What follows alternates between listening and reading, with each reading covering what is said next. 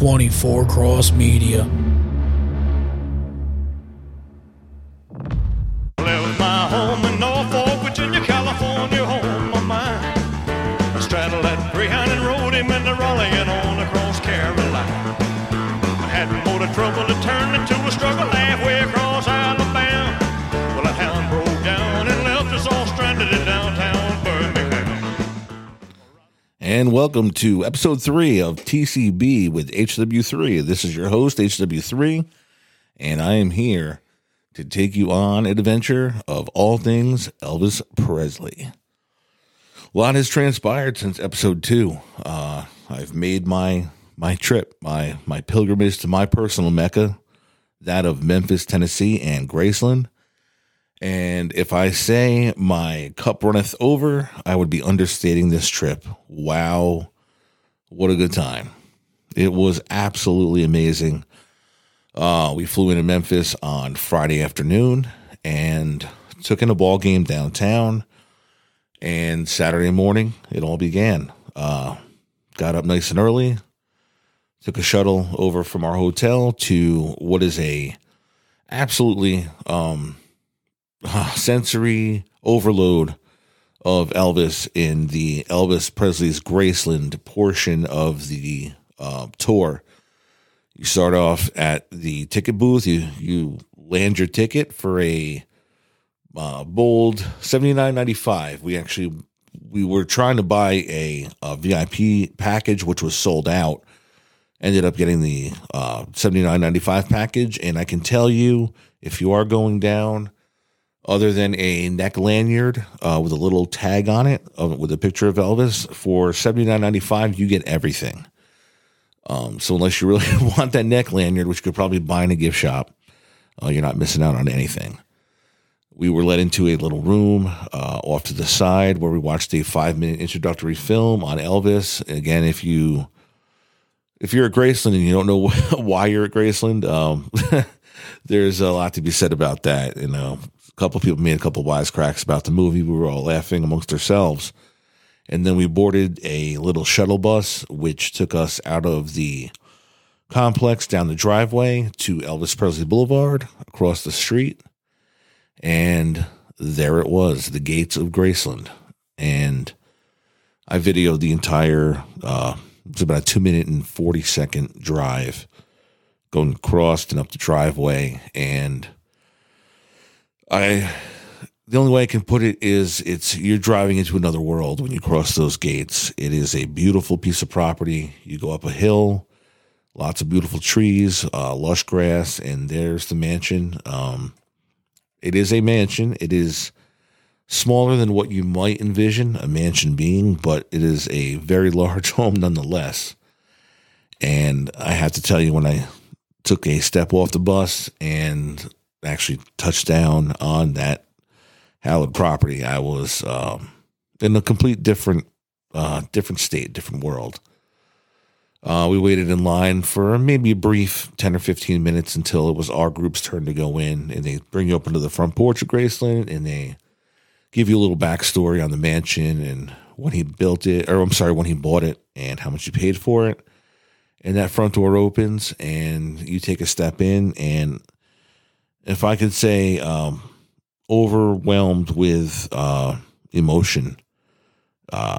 Again, a huge understatement. We walked in, and it's everything you see in the pictures, but so much more, because you can really feel a presence there. There's a beautiful. The living room is on the right, dining room is on the left. That big staircase, all done in bright royal blue and gold. It just oozes that 70s, that Elvis persona, that over the top, larger than life persona that Elvis carried.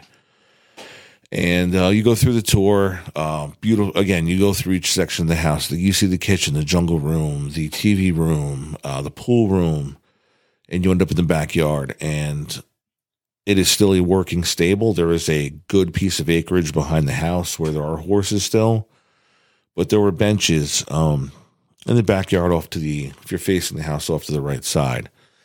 And I got to sit and sat for quite a while. I'd say about a good half an hour, and just took in the fact that I'm sitting in the backyard of the greatest entertainer in the world. Obviously, my opinion. And all those years, again, if you've listened to the first couple episodes, it's been a 30-year voyage, 30-year journey for me. And have all those emotions swimming around in my head. And George, who's sitting across the table from me now, running the board, asked me, how I felt. And I said, there's a section of my heart that was always dedicated to Elvis and his music and everything, including Elvis. And that section of my heart was now complete, that I actually felt full. I felt satisfied. I felt everything I could want to and more at that point. And it was awesome. I mean, you're sitting there and it's his house and you can picture him playing football out back with the guys, driving golf carts out in the horse fields, riding the horses back there, shooting ranges back there. There's plenty of ammo that they pulled out of the bricks and the dirt in the one room what they did use for target practice, which I thought was pretty funny. Vernon's office is back there. His racquetball court was also back there. And then you make the journey up a sidewalk to the meditation garden. And the first thing you encounter is a very large crucifix cross. And it says Presley on the bottom. And that was originally from Forest Hill Cemetery when they were going to be burying the bodies there. And because of grave robbing attempts, they brought the bodies back to Graceland. And as you go around, George is looking at me. Elvis's body was originally in a mausoleum, and within the first 2 weeks of being interned there, they had multiple attempts at grave robbing. So they figured it was safer to get him back on hallowed ground and bring him back to Graceland. And you walk around the meditation garden pool, and you see his brother Jesse Garen's tombstone, who was stillborn. He was born about a half hour before Elvis. And then you have his mother, then you have his father, and then you have Elvis, and then Elvis's grandmother. And very, very somber, very solemn, very quiet. You hear that water trickling. There is a beautiful eternal flame above his tomb. And I was able to squat down a little bit and lean over the railing and touch the grave. And got that on picture. Got a picture of that. And it was awesome. I mean, I don't know what other words to use besides that. I felt the greatest, paying the greatest respect to somebody who means a lot to me. And it's funny, you never met the man and he died when you were a year old. How would you know? Well, it's what his music and what his life has brought to mine that made this trip so important. And then after that, we did stay in Meditation Garden for a while and just stayed quiet and paid our respects and made it back out to the front of Graceland, took a few more pictures, boarded back on the van and went back across the street and began to trek through the many, many museums and exhibits they had with his cars and his clothing, the jumpsuits, his military stuff.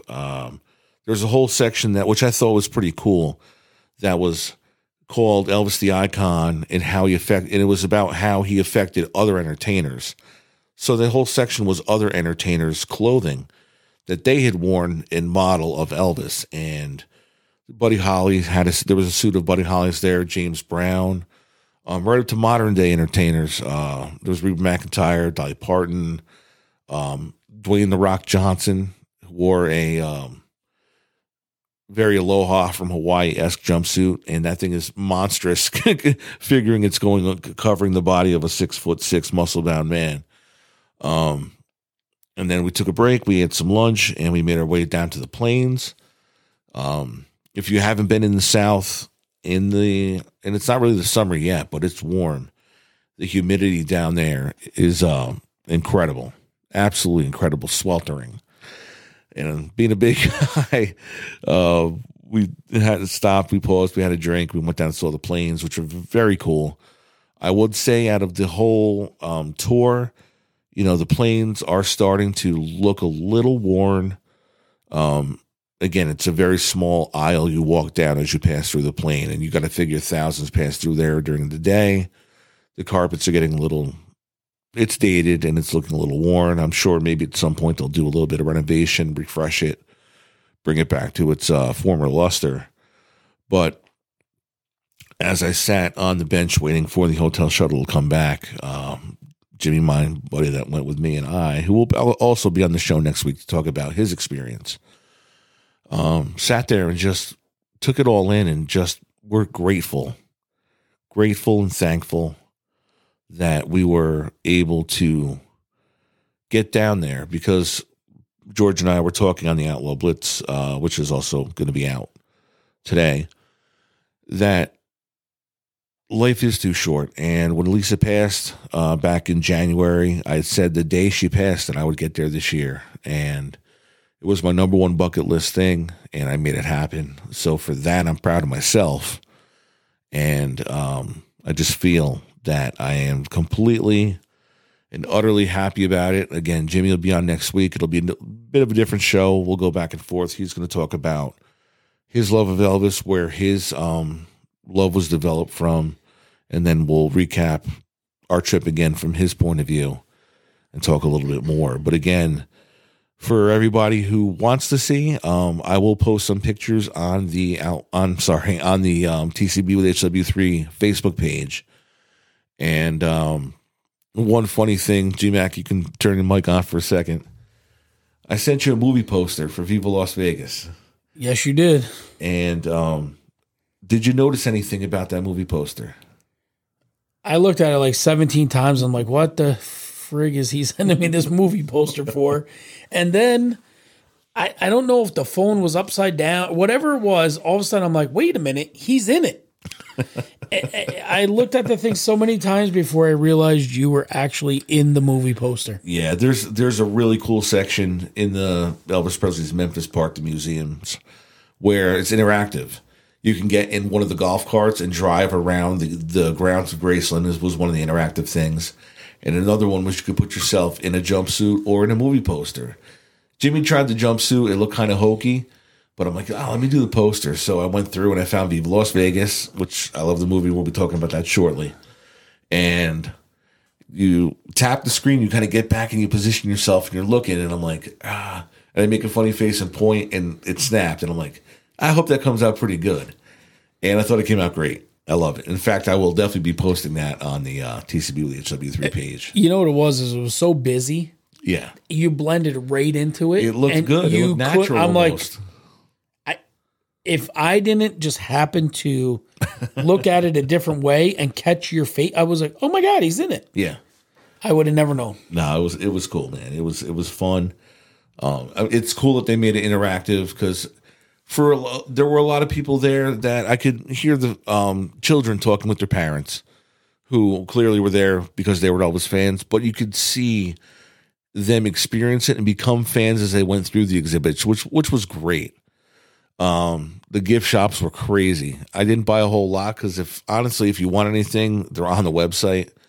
I did come home with a hat. I did come home with a TCB tote, which was super handy at the airport, and some gifts for the boys and for my wife. And yeah, man, it was phenomenal. It was. I got a cool hat. You got a cool hat. It was from the Memphis Redbirds game. Know. I did have a question earlier, if you could touch on it for a second. Sure. You said how he inspired other entertainers. Right. I always thought that Evel Knievel was inspired by Elvis. The jumpsuit. Yes. Yeah. It was funny. And I didn't know if they made reference to that or what your opinion on that was. I totally agree. I think it's the right era. The look is exactly what a lot of those jumpsuits look like. I totally agree. I'm going to do some research for next week and see if that's actually the case. But a lot of modern day country guys, Kid Rock had a whole display there of stuff he had worn. Kiss, all four of the members of Kiss, they had full costumes of theirs there, just because of its outlandish stage wear. But some was like really like spot on. Dolly Parton's dresses were very, very similar to a lot of the early jumpsuits he wore. Reba McEntire. It was cool. And I would say there was probably 50 or 60 celebrities outfits there that he had an effect on, and each one had a little quote next to it by, what his effect on them was and why they chose to wear that. So it was cool. And the automobiles were crazy. The cars were insane. Cadillacs, Rolls Royces. My two favorite, the Stutz Bearcat and the Stutz Blackhawk, were there. He had a Lincoln Mark whatever, I don't know what the number is, purple with custom white leather interior with the TCBs embroidered into the front seats and EP into the back seats. It was a sweet-ass car. He had a Scout. He had golf carts. He had mini golf cart racer or mini go-karts that he had drove around the house that were all there. Millions and millions of dollars worth of cars there. Beautiful cars, beautiful.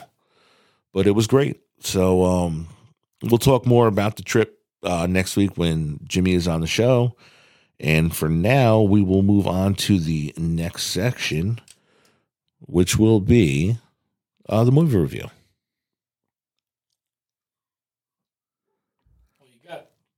You got to help me out here, buddy, because we skipped the whole part. We did? Welcome to my world. That one at the beginning of this. You gotta let the guy running the board know what we're doing. I was so excited to get into the story that we missed the Welcome to My World song. So we're moving into movie review of Viva Las Vegas. There's 1,000 pretty women waiting out there. They're all living the devil may care. And I'm just a devil with love to spare. So Viva Las Vegas.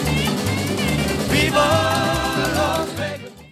In 1964, Viva Las Vegas made its theatrical debut. It's critically one of Elvis's greatest films. It was the number 14 grossing film in all of 1964, making just over almost $9.5 million in the box office. Starring Elvis as Lucky Jackson and his absolutely stunningly beautiful co-star, Anne Margaret, as Rusty Martin. Elvis is Lucky Jackson is a race car driver. He is in Vegas to run a Grand Prix race in his Maserati, and he needs to replace the engine. And as you would happen to Lucky, he's not so lucky. He loses all of his money in a Vegas pool. Sucked right down the filter. Goodbye. So he takes a job at one of the hotels to recoup the money, and Margaret, as Rusty, is a swim instructor at the hotel, and he falls for her. So now there's the side story, which becomes the main story of their. She had absolute disdain for him in the beginning, and of course she becomes enamored with Lucky. Lucky wins the race and gets the girl, as in pretty much every Elvis movie. But again, like I said, critically, it was one of his best films. The soundtrack is phenomenal. Viva Las Vegas, one of the top songs off of all of his movie soundtracks. Another one, The Lady Loves Me. If you looked it up on YouTube, it is a duet he does with Anna Margaret, which is also very good. And she absolutely, with another man on the screen, probably not as prominent as Elvis, could have overtaken that movie very easily. She was in her prime. She's a gorgeous redhead who can dance, who can sing, who can act.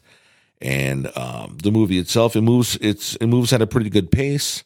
Their dance scenes are great. The music scenes are great. This is probably my number 3, but behind Jailhouse Rock is 1 and Change of Habit is 2. And I would give this a solid 8.3 lightning bolts. So this is one to check out. Again, the star power with Anna Margaret in it is great. They remained lifelong friends. She actually flew to and remained at Graceland during his whole funeral service. She was flown in by the family. They were that close. There was rumors of relationship over the years. Confirmed, unconfirmed, not really sure. Not my business, but I know they remain really good friends, and she went on to one heck of a career herself. So check it out. Viva Las Vegas, 1964. Great movie. Moving on to my song review.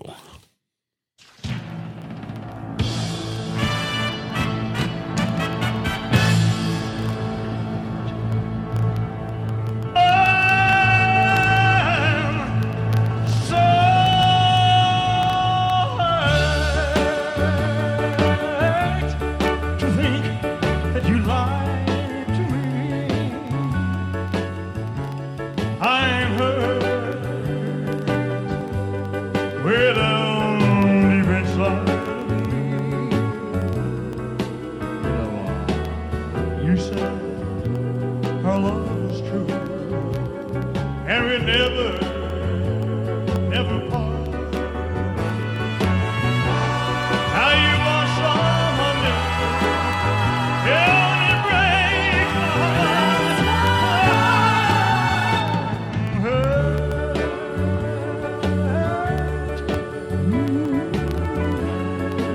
Much more than you'll ever know. Yes, darling, I'm so hurt because I still love you so.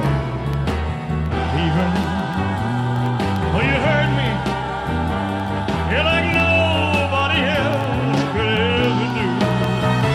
I would never, ever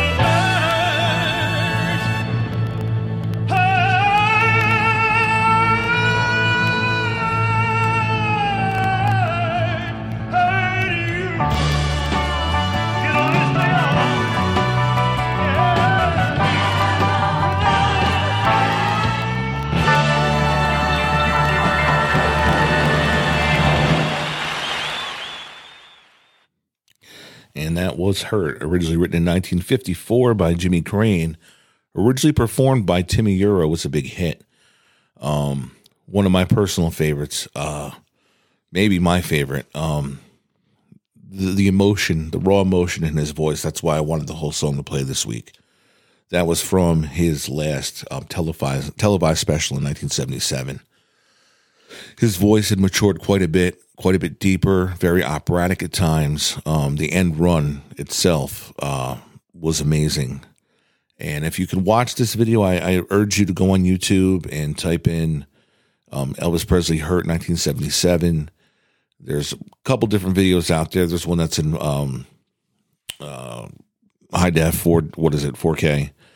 That is been retouched up in a little bit, but the audio, if you can just see the emotion and the pain on his face as he sings the song, he was hurt. He was a very unhealthy man at this point in his life. He was near the end. He didn't know it, or maybe he did. He was a very religious man, and this song spoke to me through the emotion he poured into the song itself. It was very, very emotional. Again, it was released originally in May 1st, it was recorded in May 1st, 76 at Graceland in the Jungle Room. RCA actually brought the studio to him because he was not well enough to travel to the studio, so they brought it to him, and they turned the Jungle Room into a studio where he recorded the album from Memphis, Presley Boulevard, Memphis, Tennessee. This was one of the tracks. Felton Jarvis was the producer on the arrangement, and it was eventually released on April 3rd of that year. So if you can look at it, it was recorded on April 3rd. I'm sorry, recorded on April 3rd, but released on May 1st. It was a very short turnaround time for when it got released. He performed it for the first time live just 6 weeks after the recording, and it became a staple of his set up until his death. So if anybody can please, again, I ask you if you check out one thing this week from the show, shoot over YouTube and enjoy his singing of this song. Again, it is one of the more gut-wrenching, emotional songs he sings later in his career. A lot of his personal angst, a lot of hurt in his life with the loss of his marriage and not seeing his daughter nearly, probably quite as much as he would want to. It all comes through his facials, through his singing of the song. And, yeah, not much else to say other than it's an amazing vocal job by Elvis on the song. It is a true 10 lightning bolts. There's no way around that. He just was in perfect tune and sounded phenomenal. So that's going to be that. But 2 weeks from now, we will be recording again, episode 4. Jimmy Williams will be in house with me as my first guest. We will go over in length.